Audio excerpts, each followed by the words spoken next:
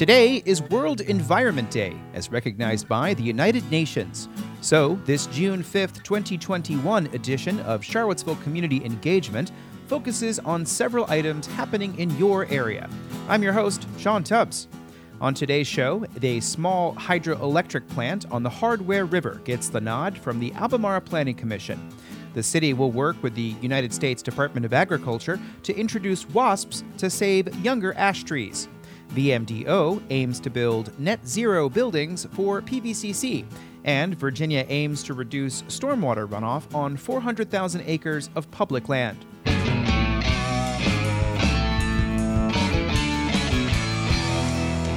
In today's reader-supported public service announcement, the Charlottesville Area Tree Stewards is getting ready for a series of fall classes for new volunteers. The Charlottesville Area Tree Stewards increase public awareness of the value of trees in all environments, rural and urban. The Fall 2021 class will involve a combination of online training sessions and field activities, with a maximum of 32 students to facilitate the best field training possible. The registration period opens on June 15th, and slots will fill quickly. With a 15-week duration beginning August 7th and ending November 13th, the online classes precede field activities that will be held on every other Saturday at various locations in the Charlottesville area. Learn more at charlottesvilleareatreestewards.org. As stated a moment ago, today, June 5th, is World Environment Day. This program has many beats, representing various interests I have as a reporter and community member. Today's installment has several segments about the natural world around us and how we may fit in. But first, a quick update on the status of efforts to address climate change, perhaps the biggest environmental issue of our time. The City of Charlottesville, Albemarle County, and the University of Virginia have all adopted ambitious greenhouse gas reduction goals. There's a joint website where activities are intended to be tracked that you can check out in the newsletter. Charlottesville completed an inventory of greenhouse gases in 2016 and have adopted a goal to reduce emissions by 45% by 2030 and to be net zero by 2050. The first measurement will be made from an inventory completed in 2011. The city is now putting together a climate action plan. Albemarle County adopted a climate action plan in October of 2020 and are now working on an inventory of where emissions stand now. Supervisors have adopted a resolution seeking to be net zero by 2050 and to be 45% below where the numbers were in 2008. The University of Virginia adopted a sustainability plan in October of 2020 intended to build off of previous plans. The current plan seeks for the university to become carbon neutral by 2030 and fossil fuel-free by 2050. The plan also seeks to reduce water use and nitrogen emissions by 30% by the year 2030, as well as a 30% reduction for waste and an increase in sustainable food purchases by 30%. You can read that plan in a link in the newsletter. A new building under construction at Piedmont Virginia Community College aims to be a net zero energy building, the first of its kind at a higher education institution in the Commonwealth. VMDO Architects has designed the Advanced Technical Training Center, which is expected to be completed in the spring of 2023. The center will house laboratory space for robotics, advanced manufacturing, and cybersecurity. The project has a budget of $21 million. Governor Ralph Northam has signed an executive order directing state agencies and higher education facilities to take steps to reduce stormwater runoff on public land. Executive Directive 17 sets specific reduction targets for phosphorus and nitrogen. Those are two major pollutants that destroy habitat for aquatic species in the Chesapeake Bay by removing the oxygen. Virginia and several other states must meet the terms of a 2009 mandate from the U.S. Environmental Protection Agency to improve water quality in the bay by making the reductions. Northam's directive covers about 400,000 acres of land. Here's a bit from the directive's summary. The Commonwealth of Virginia has pursued and achieved significant reductions in nutrient and sediment pollution to the Chesapeake Bay and the rivers and streams that are tributaries to the bay.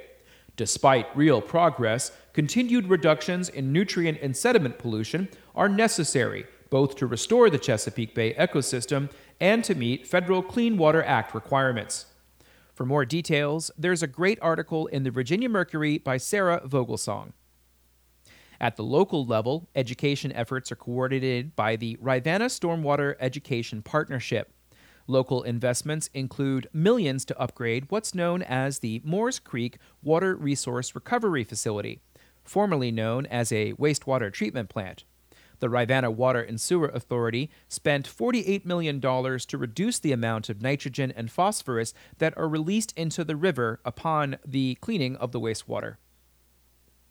The city of Charlottesville is soon to receive some help from the United States Department of Agriculture in the fight against the emerald ash borer, which is devastating ash trees across the East Coast.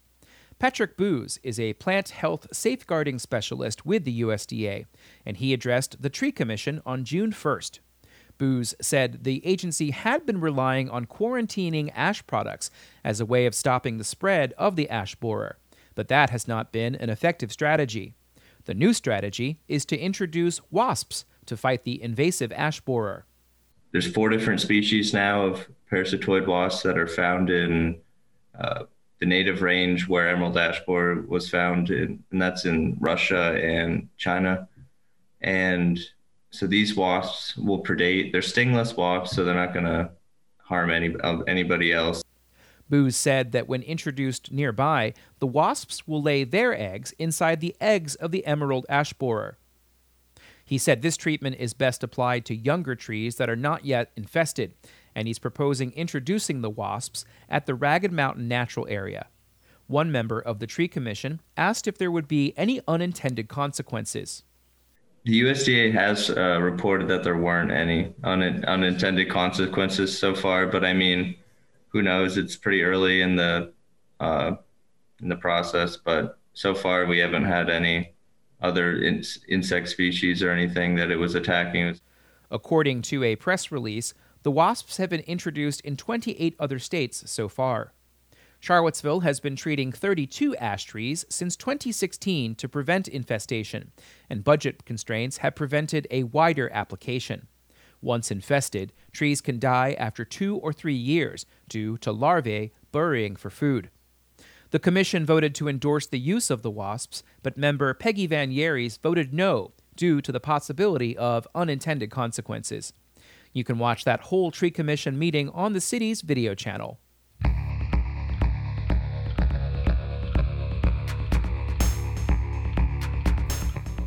You're listening to Charlottesville Community Engagement.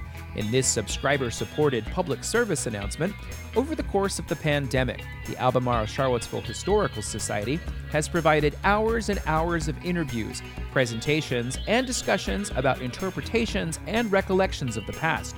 All of that is available for you to watch for free on the Historical Society's YouTube channel. There's a recent discussion from the Formative Change Group at the Batten Institute on the work that they suggest needs to be done to Civilopedia to make it more equitable. Go check it out.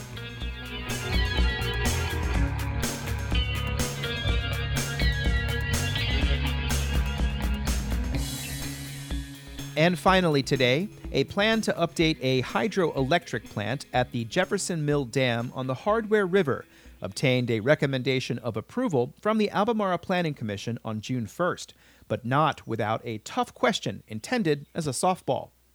At the beginning of the 21st century, construction of dams is strongly discouraged in most cases, with the exception of impoundment for water supply. But the Jefferson Mill Dam dates back to the beginning of the 19th century. Bill Fritz is the county's development process manager. The existing dam and the adjacent building date to the 1800s, and the mill building is now used as a home. Power has been generated at the location for much of that time, but the proposal is to update the turbine that's within an underground water room through which a diverted portion of the river flows. The project will improve the outfall from the water room, install new inlets to bring water to the turbine. The applicant has submitted by far the most extensive and complete application that I've seen in the 30 plus years I've worked for the county. However, the applicant was not quite ready to give a presentation. While that's not required, it is customary for a formal presentation to be made when making a land use request, but we'll hear more about that in a moment. Fritz said state agencies found no significant concerns and all potential issues have been resolved. Currently, fish cannot swim upstream past this point, but that will change after the work is complete. It's not the subject of this special use permit, but the applicant is proposing to install a ladder on the dam on the opposite side of the river from the mill building. The applicant did not prepare a presentation, but was available to answer questions. At first it appeared no one would ask one, but Commissioner Tim Keller went ahead and offered one up. Keller is a professor emeritus of landscape architecture at Iowa State University. Let me preface this by saying that I do support it, and this is the great conundrum between cultural resource protection and natural resource protection that I spent my lifetime thinking about, my professional lifetime thinking about.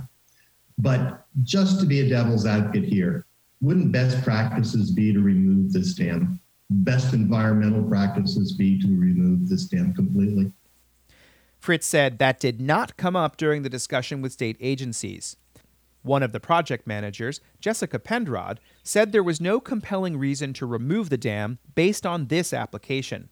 The studies that we've done thus far and the information that's publicly available indicates that the dam is not a huge hindrance to species, especially species of concern going upstream any farther, due to the amount of dams that are below the Jefferson site.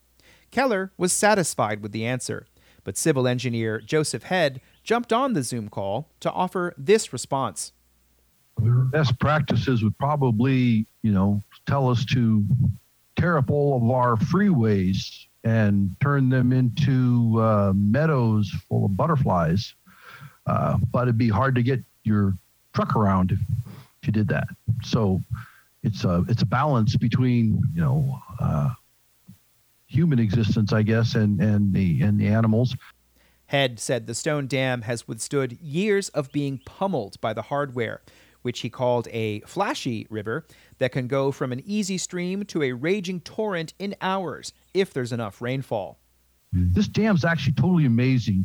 These guys who built this did it by hand 200 years ago. It's just rock and mortar, and it's still there. This river's been pounding on this dam for 200 years, and it's still there. Commissioner Karen Firehawk also supported the project, but said that the best practice would be at least to study a partial removal of the dam. From an environmental perspective, the best option would be a partial breach of this dam so that we don't have a dam across the river. And if anyone wants to study this, there are a multitude of dams that have come down in Virginia, including some major ones. There's a whole host of problems that occur from warming water behind the dam, from preventing migration of passage, from trapping sediments, sometimes which are contaminated. Firehawk supported the upgrade of the power plant, but did not want that vote to be interpreted as support for the continued existence of dams. And just because something is historic doesn't mean we should maintain it, right? There are historic coal mines. No one would make an argument for maintaining all our historic coal mines. So I just don't think that argument holds any water, so to speak. The next step for the item is to go before the Board of Supervisors. To learn more about a dam removal at the Rivanna River that took place earlier this century, visit the Rivanna Conservation Alliance. You can watch the whole item on the Albemarle County YouTube page.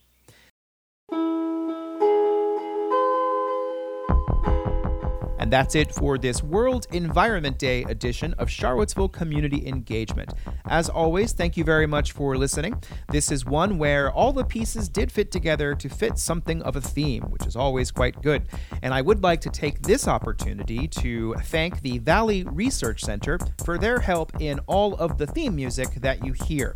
This is subsidized by a gift that was made, an anonymous gift that was made earlier in January which has been powering the music that you hear occasionally on this program. There are many ways to help support me. If you would like to make a nice, generous donation like that, we can talk about many ways to do that. Contact me if you'd like to. Lots of ideas coming up. If you would like to just go ahead and do that, go ahead and subscribe through Substack, and the company Ting will match that. I just sent off my first invoice on that, and I just want to say that is going to keep this program coming to you for at least a little while longer. The goal is, of course, to make this sustainable, and that's where I would like you, if you could, to please send this on to some of your friends so that more people can benefit from this program and the information that I'm trying to get to you as often as I can. I'm Sean Tubbs, the host of the program. I will be back with the Week Ahead newsletter tomorrow on June 6th, followed by an election preview edition for June 7th. At least that's the current schedule. We'll see what happens. Thanks a lot. Stay safe out there and, enjoy the world and the environment that you're in. Thanks again and stay safe.